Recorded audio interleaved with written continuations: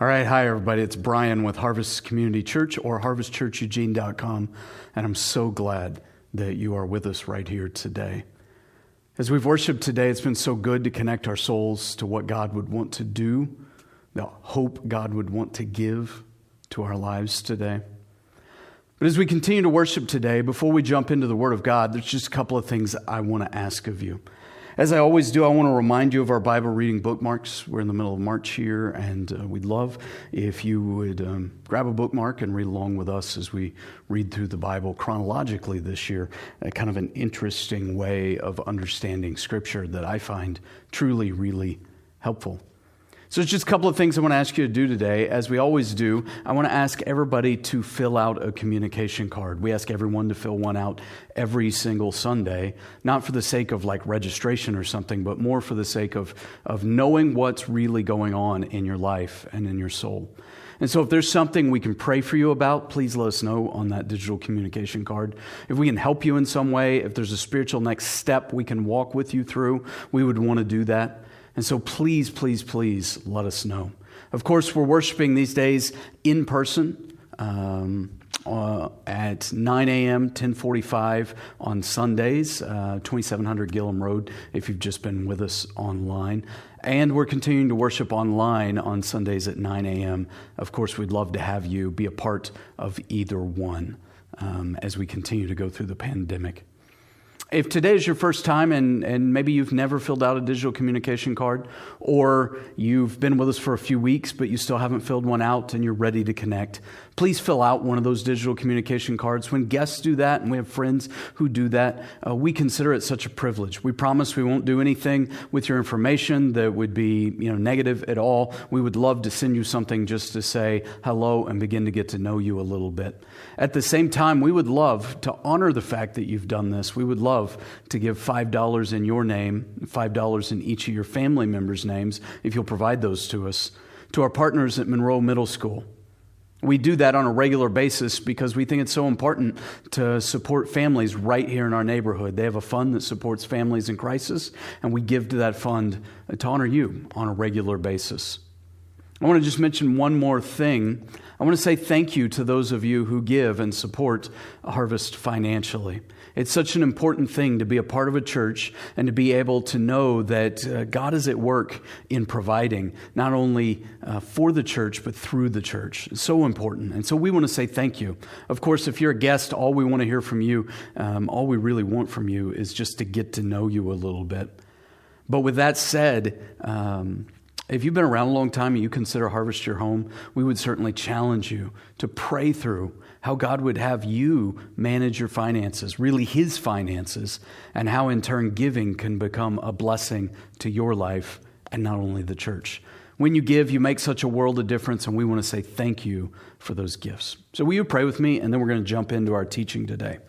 Jesus, I thank you for your word. I thank you for how good your word is. I thank you for the way your word moves in our hearts and speaks to our lives. And Jesus, I ask today that you would truly move inside of us. I ask that as we study your word, that you would give us the insight we need to truly understand what you would have us think and believe and do. And then along the way, Lord, as we explore all that your word says, Lord, I pray that you would just change us, that you would move us, that you would mold us to be more like Jesus. Please do all this in our lives, Jesus, we pray in your name. Amen. Amen. So here's what I want to do. We've been in a series really since the beginning of the year talking about how to have stronger lives, how important it is to be stronger in this season. And of course, that strength does not come from ourselves. It comes from the Lord himself, because the strength that we need is the strength the Lord has. And the battle we face is the Lord's battle. And so the strength he wants to give is the Lord's strength. We've been in the book of Ephesians studying this through. Last week, we talked quite a bit about the belt of truth and the sword of the Spirit. And that was so much about what would hold our lives together. Today, I want to pivot a little bit. I want to come back to Ephesians 6, and I want to talk about what is called here the breastplate of righteousness and the shield of faith. Can I read this to you? It's Ephesians chapter 6, beginning in verse 10. It says, be strong, or finally, be strong in the Lord and in his mighty power. And put on the full armor of God so that you can take your stand against the devil's schemes. For our struggle is not against flesh and blood, but against the rulers, against the authorities, against the powers of this dark world, and against the spiritual forces of evil in the heavenly realms. Now, we've taught through those in previous weeks. If you missed those messages, they're on YouTube, they're on our website. Feel free to go back and check all of that out.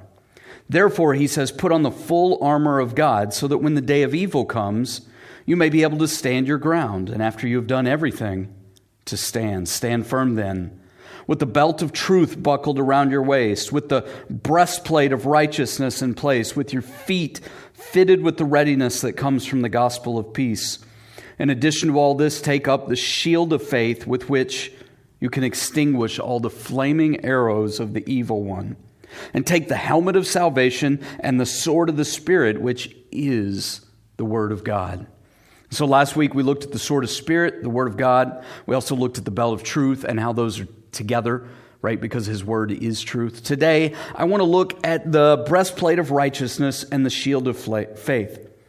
And if you wonder if this is relative to your life, if it's relevant to your spiritual walk or to your practical everyday life, I'm just going to tell you, it absolutely is when you understand biblical concepts like faith, which is really just trust, and righteousness, which is really just rightness. Let me ask you this. You ever struggle with perfectionism in your own head, in your own mind, that you wrestle with not being good enough? Or have you ever wrestled with someone who thinks they're perfect?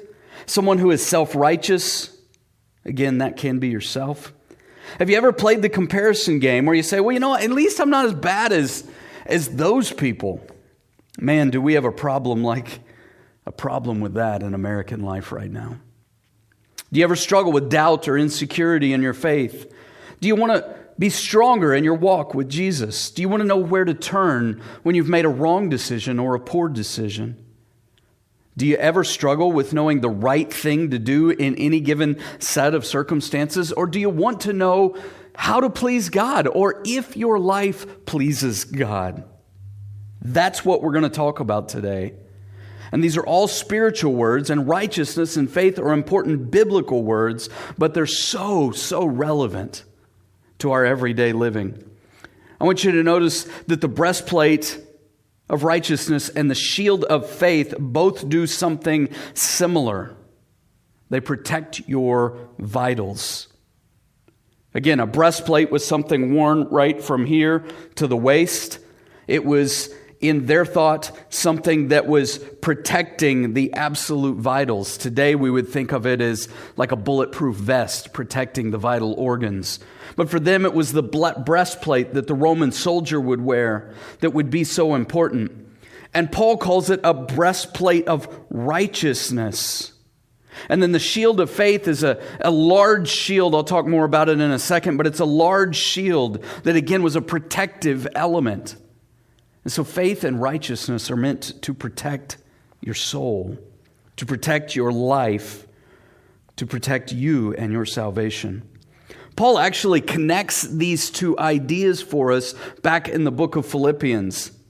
Philippians chapter 3, verse 8, he says, "What is more, I consider everything a loss because of the surpassing worth of knowing Jesus Christ my Lord."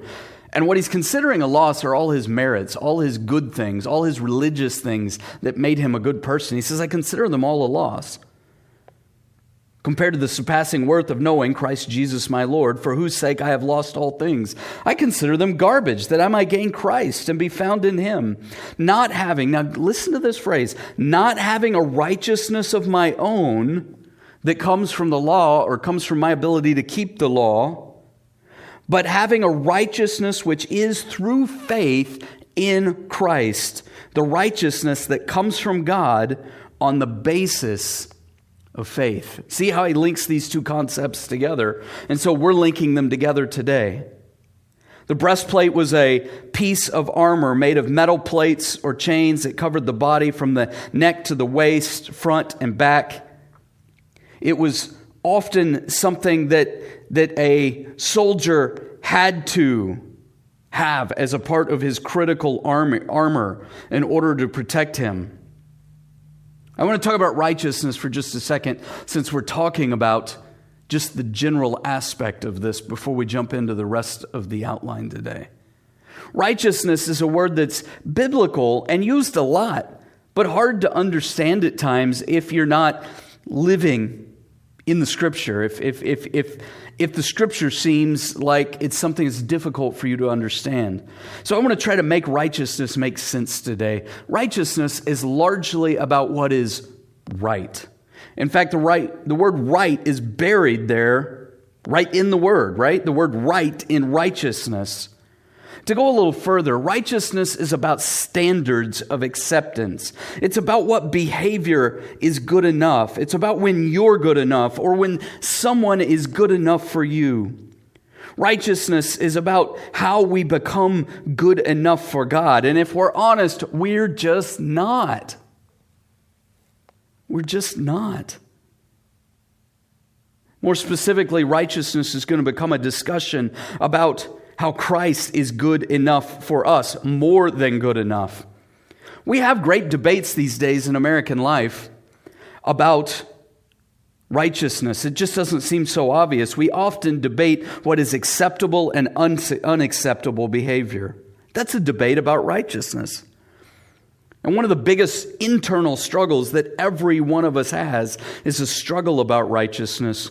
We just don't always know it. There's a struggle that goes on inside of us, a wrestling match in your head and your heart and your soul about whether you are good enough in this world, whether you've achieved enough, whether you've made the right choices enough, whether you are good compared to other people. Notice the words good and right are a part of this.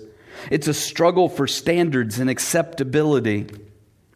You ever find that you didn't live up to your own standard, that you were disappointed in yourself? And so over time you violated that standard enough that you decided the standard was too high and that you needed to lower the standards. That's a struggle that has to do with righteousness. When we begin to say to ourselves, well, those kinds of lies are okay, but those aren't.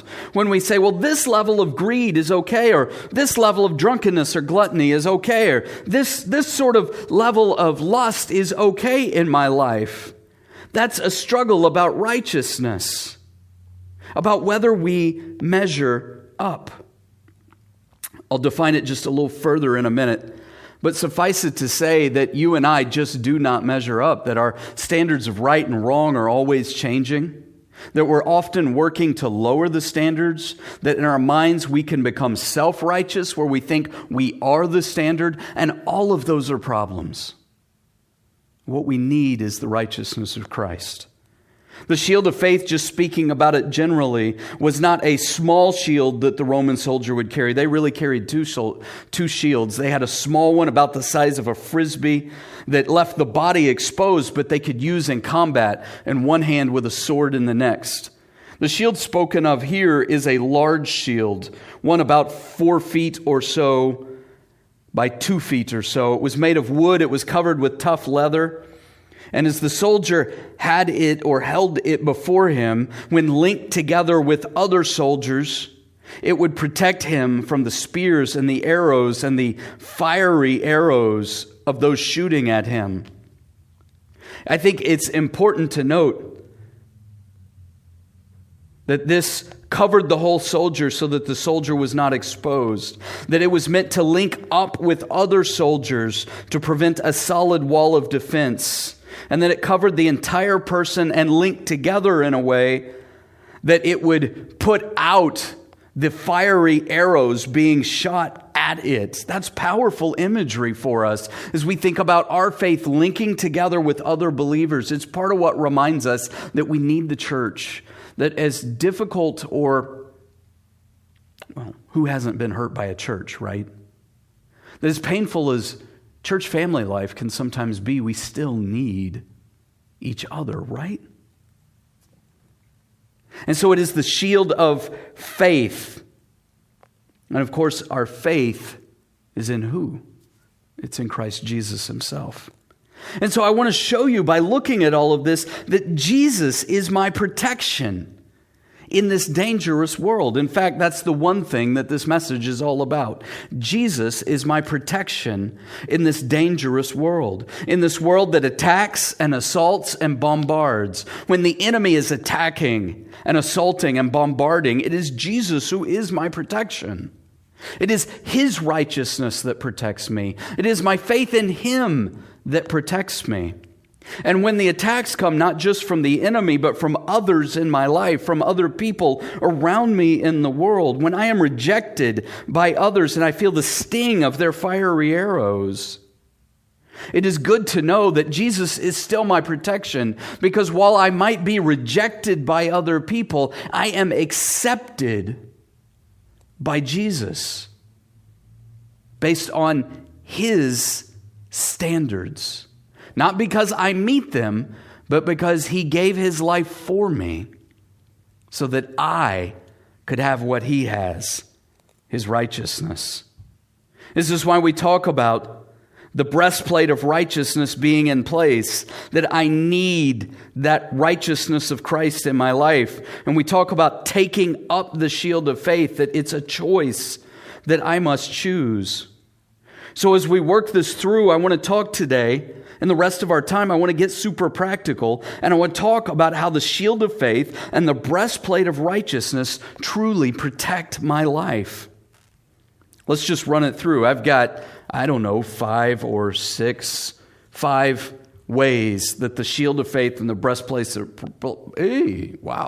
the breastplate of righteousness protect my life and yours. Number 1, when I'm overwhelmed with sin, I need to trust. And I'm going to say that about all these things. When I go through something specific, I need to trust. Why? Because we're talking about the shield of faith. My trust is in Christ, of course. So when I'm overwhelmed with sin in my life, I need to trust in Christ's sacrifice. This is where we have to dig into that concept of standards and righteousness again. Think about how difficult it is in our lives to meet our own standards of perfection.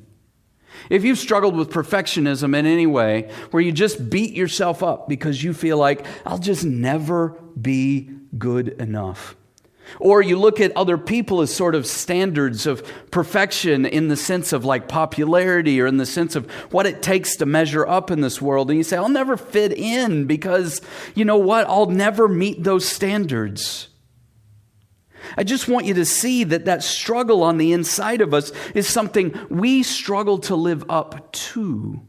So what if the standard was not our standards, the ones we compromise a lot, but what if the standard was perfection itself? What if the standard was Jesus Himself? You know, if you go to Washington, D.C., there's a building, a government office that holds a sort of official weights and standards office, if you will. If you want to know what a pound weighs like, this is where you go and where you find out. If you know what a foot is, this is where you go. You want to know what a meter is, this is where you're going to go. So if I told you that your life had to be perfect, that we were going to measure out, say, 3 feet, and so I wanted you on a piece of paper that was long, or on a piece of wood or something like that, I wanted you to mark a precise sense of 3 feet with a pencil. So you're going to make a mark in one spot, and then I want you, without measuring tape, without standards, without any of that, I just want you to be able to go boom, boom, that's 3 feet, and just mark it. How close do you think you could get? Now, if you work with your hands a lot and you work with wood a lot, you're probably going to get a lot closer than I do. But if you asked 100 people to measure 3 feet, those marks would be all over the place, wouldn't they? And the reality is, when we brought this standard in and laid it out, that 3-foot mark would be somewhere specific. And all of us would be close maybe, not close maybe, but often somewhere else besides the standard itself. We would not be perfect, if you will. Compared to Jesus Christ, I fall short all of the time. And Jesus is the standard of perfection.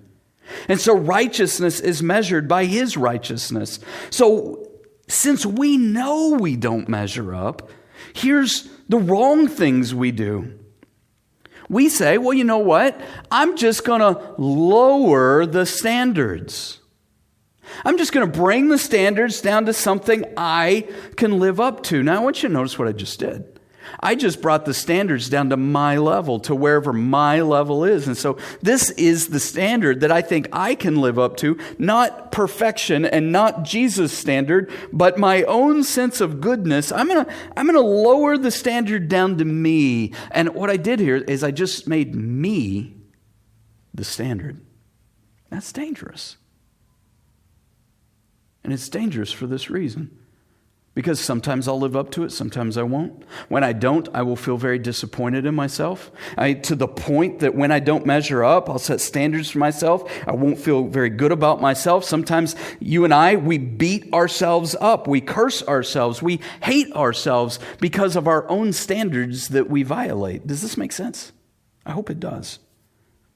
But making ourselves the standard has a danger to it.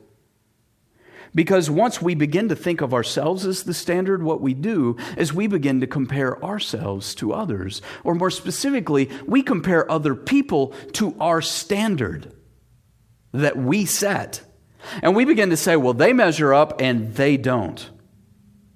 I mean, he or she measures up, but he or she doesn't.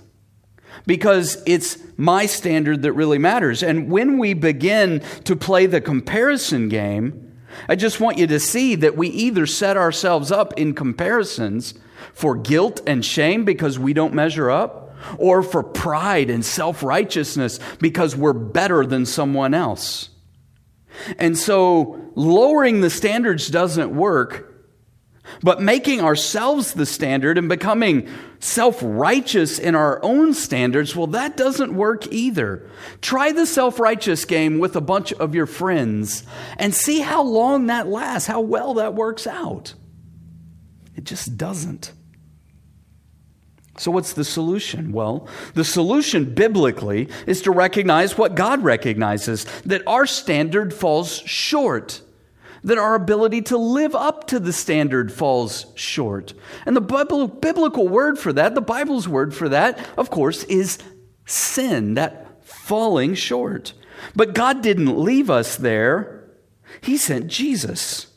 And Jesus came and He lived out that righteous, perfect life, the standard of love, the standard of grace, the standard of forgiveness. He lived out all of that. He died on the cross. He was buried, He rose again, and the Bible actually says that when He died on the cross,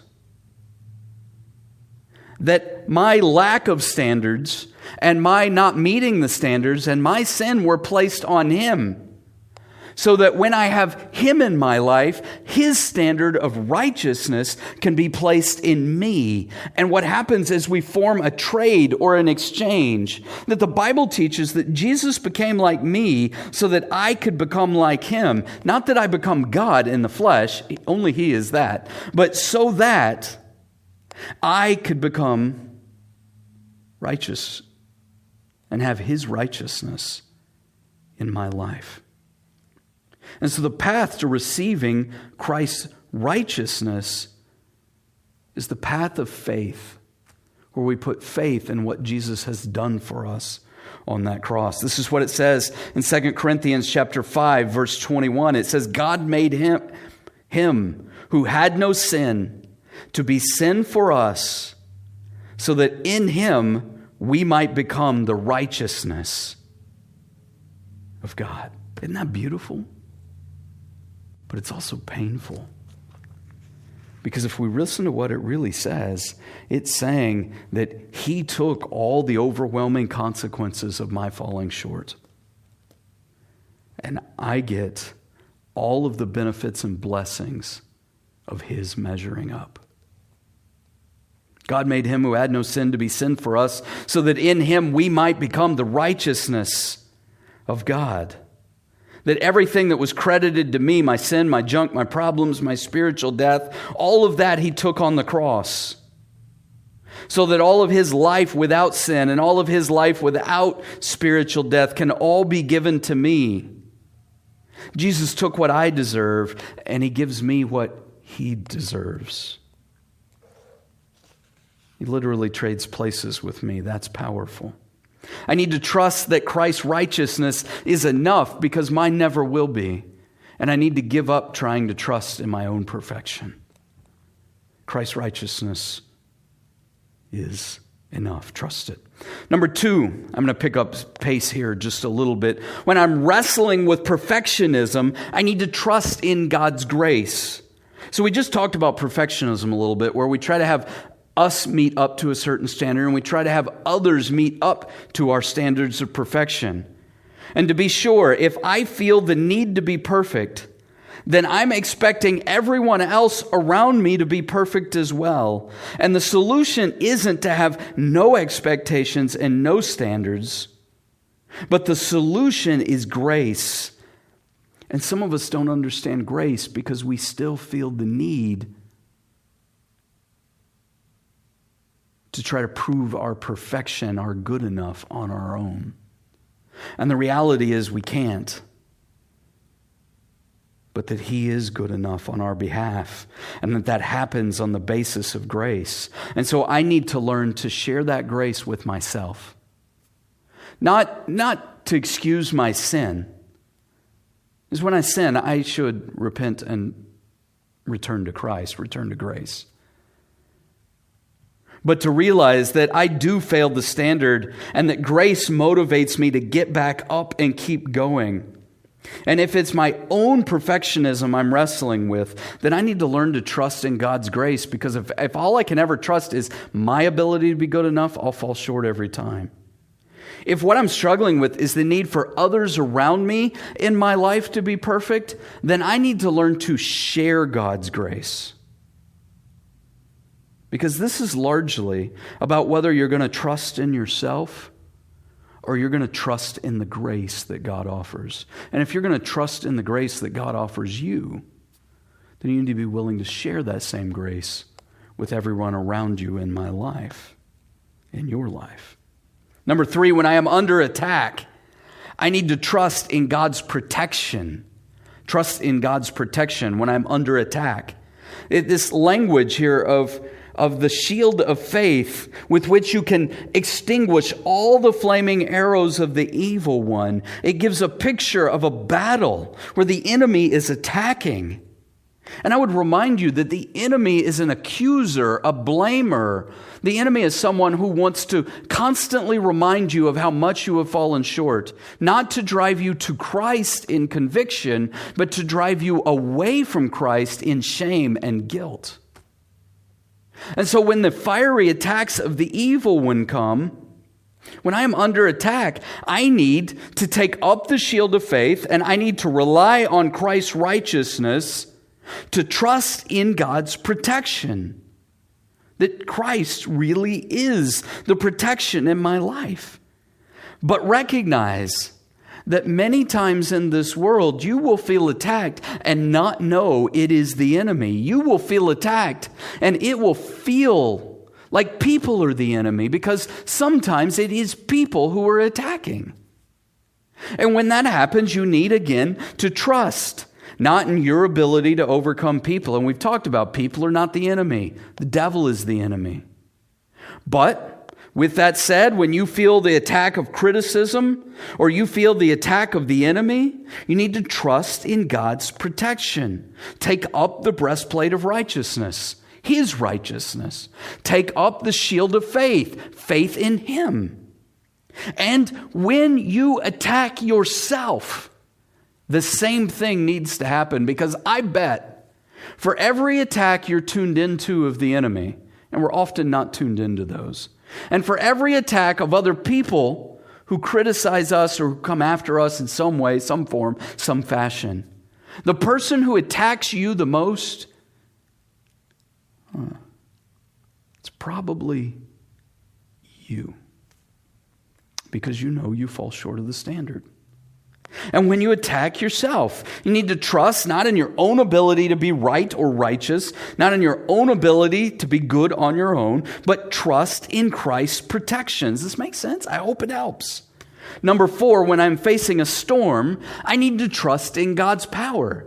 That is to say, when the circumstances around me seem out of control and when everything going on seems so difficult, I need to trust in God's power because the storms of life will often loom large. And what we need is to trust not in our ability to get through the storm or our ability to be good enough to see ourselves through the storm, but to trust clearly that God's sustaining power to see us through the storm is enough. If you're listening to this today and you're alive today, you have survived 100%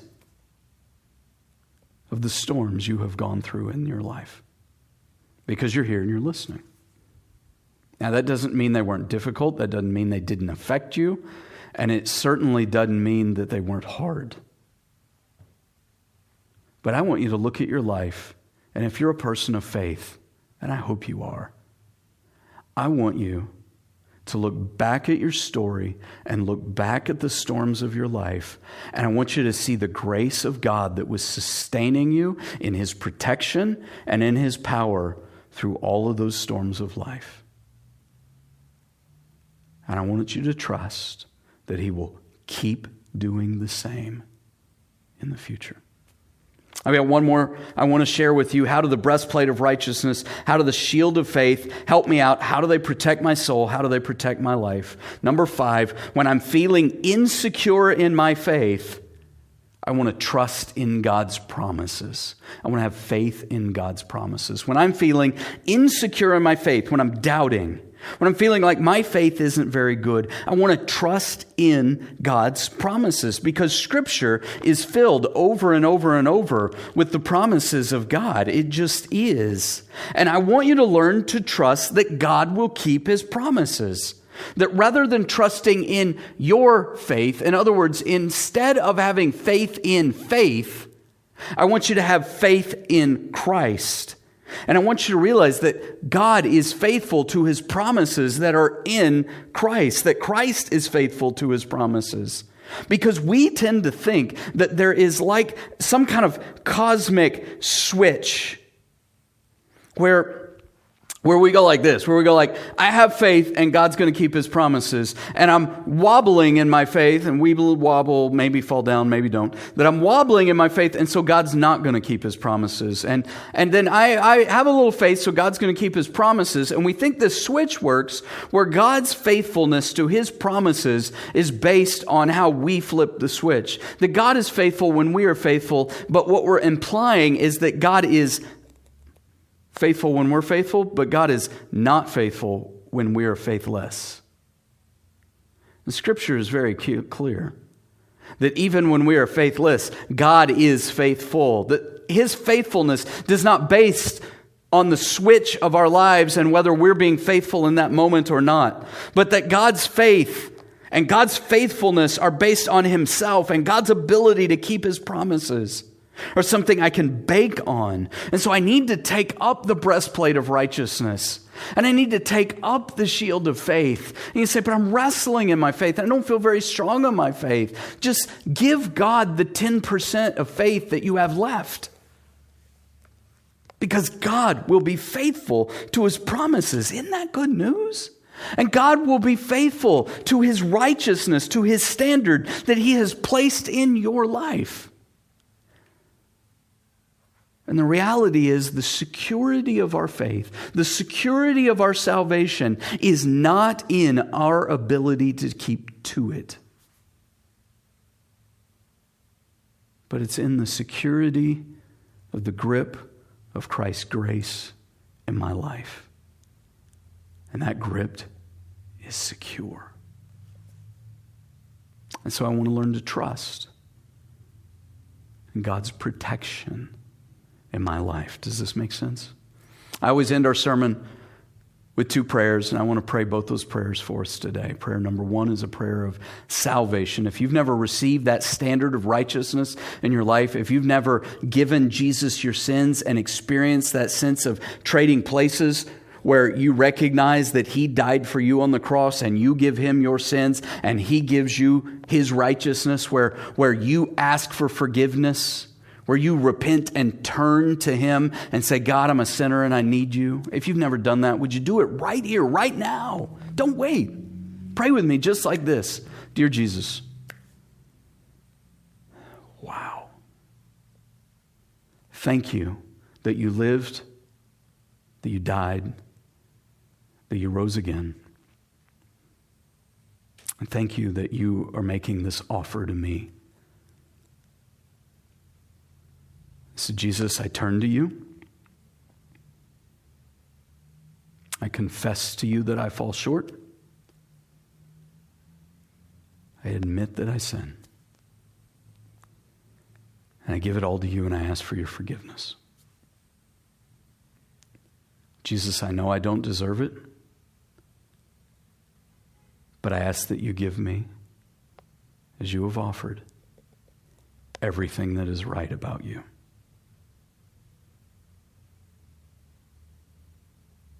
Please, Lord. Please. Jesus, I put my faith in you.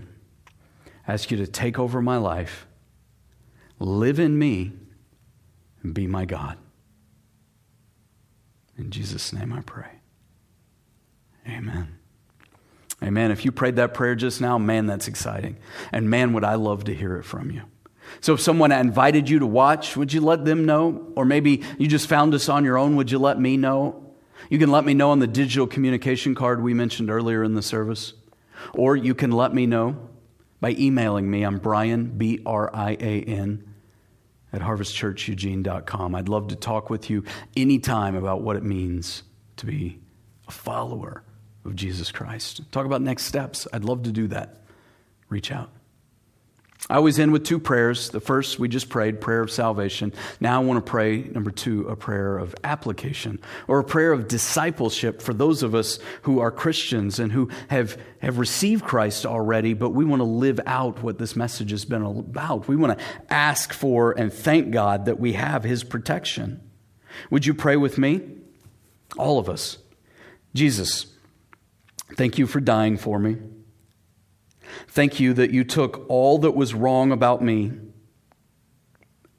you took it on yourself on the cross. And thank you that you gave me all that is right about you.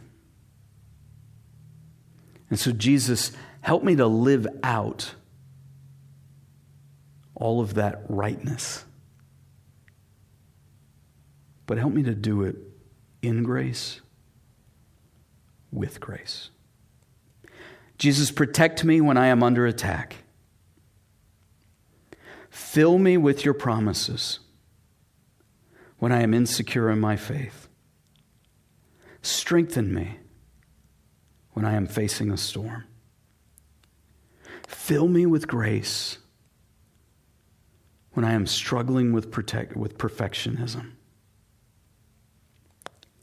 And help me to live in your grace, share your grace. In Jesus' name.